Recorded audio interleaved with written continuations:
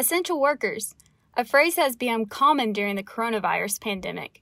Behind healthcare professionals, some of the most essential workers are TV news employees, bringing us up-to-date news on all things surrounding the pandemic.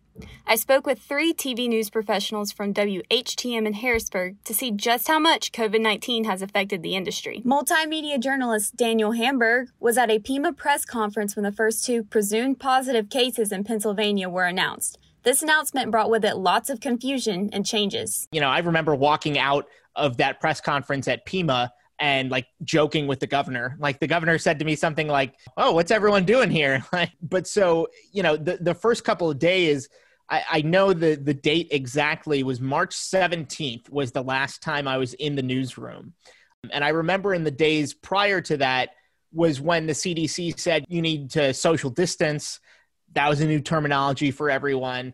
So it was a lot of, trying to be a little cautious. None of us knew what was going on.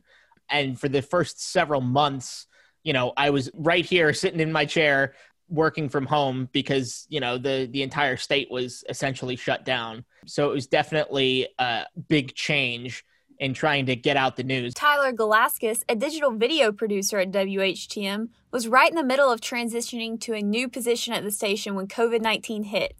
Galaskis says while he didn't get sent home, he did notice a difference with the workflow at the station. It did change the way we did things on a normal basis.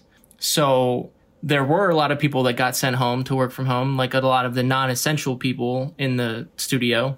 So it just became less of a coordinated effort and it became more of an individual basis as to everybody came in, they did their job, and there wasn't really any mingling. It wasn't like a group effort anymore. It was more of an individual thing, and everybody had to come together to make sure that they did their job so that the show could go on like it does every day. Photojournalist Anthony Durso still goes out into the field every day to report.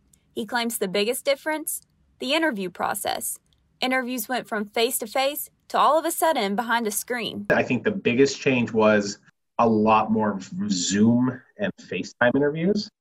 I think that's been the biggest difference. Hamburg says while most of his interviews are done via Zoom and FaceTime, not all of them are. When interviewing in person, he's been getting a little creative with his equipment to help him stay safe while on the job. March 18th was the first day I used my painter's pole with the microphone on a 6-foot pole. So in terms of that, going out and interviewing people, when I do, I outfitted a light stand with the little tripod, the stand we use for press conferences, the little tiny tripod. If you unscrew that, you can use the top to put on a light stand. So that's the way I've been doing it. I just put my stick mic on a light stand and so that we can socially distance, if they need to take their mask off, or regardless, it's still a good thing to do. To make up for the lack of visuals due to the never-ending COVID narrative, Durso has acquired new skills to help him better tell the story to viewers. I've had to teach myself Photoshop or After Effects to be able to tell a story now, because it's a lot of graphics and a lot of numbers, and